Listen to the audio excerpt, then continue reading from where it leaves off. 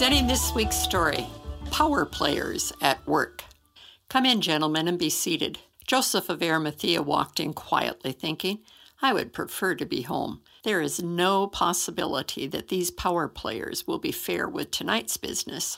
You wouldn't know we're the conquered living in a country occupied by the Romans. We bend civil and religious laws to get what we want.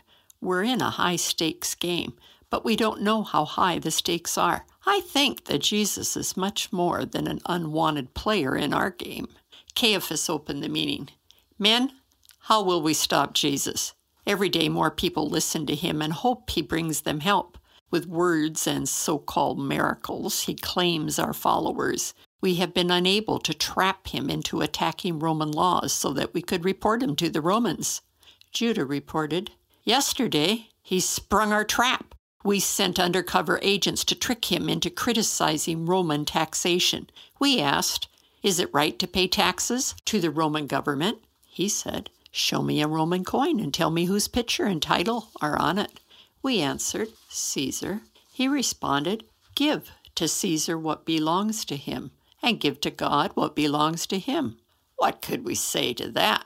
Caiaphas asked the men, do you men have other comments? You represent the business, education, and religious establishment. Judah reported, when he is in the countryside, thousands of people come to hear him.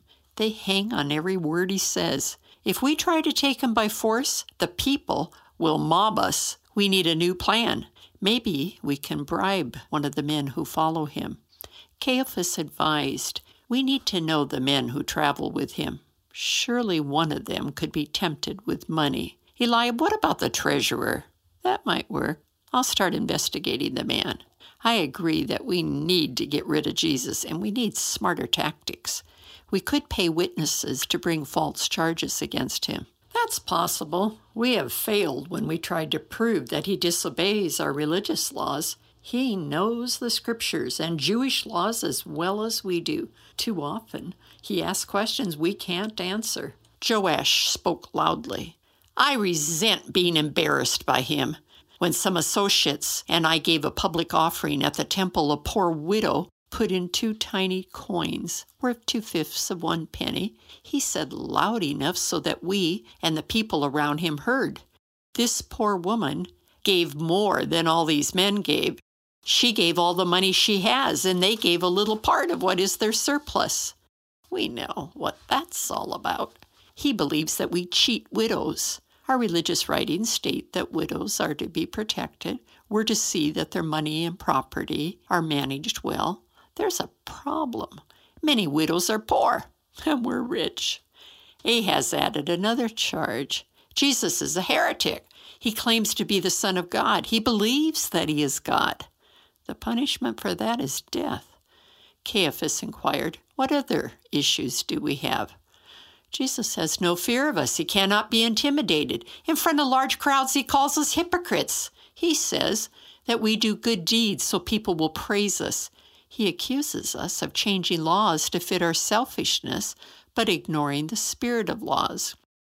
Then Caleb, who spoke rarely, said, I am furious with this hick from Nazareth. Let's face the truth. We want Jesus executed. Joseph of Arimathea spoke. I think we need to be cautious.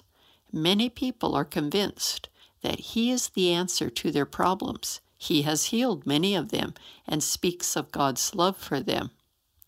Gentlemen, said Caiaphas, I suggest that we conclude our meeting and wait to hear about Eliab's contact with the treasurer. This is Barbara Steiner. I want to find out more about the poor widow.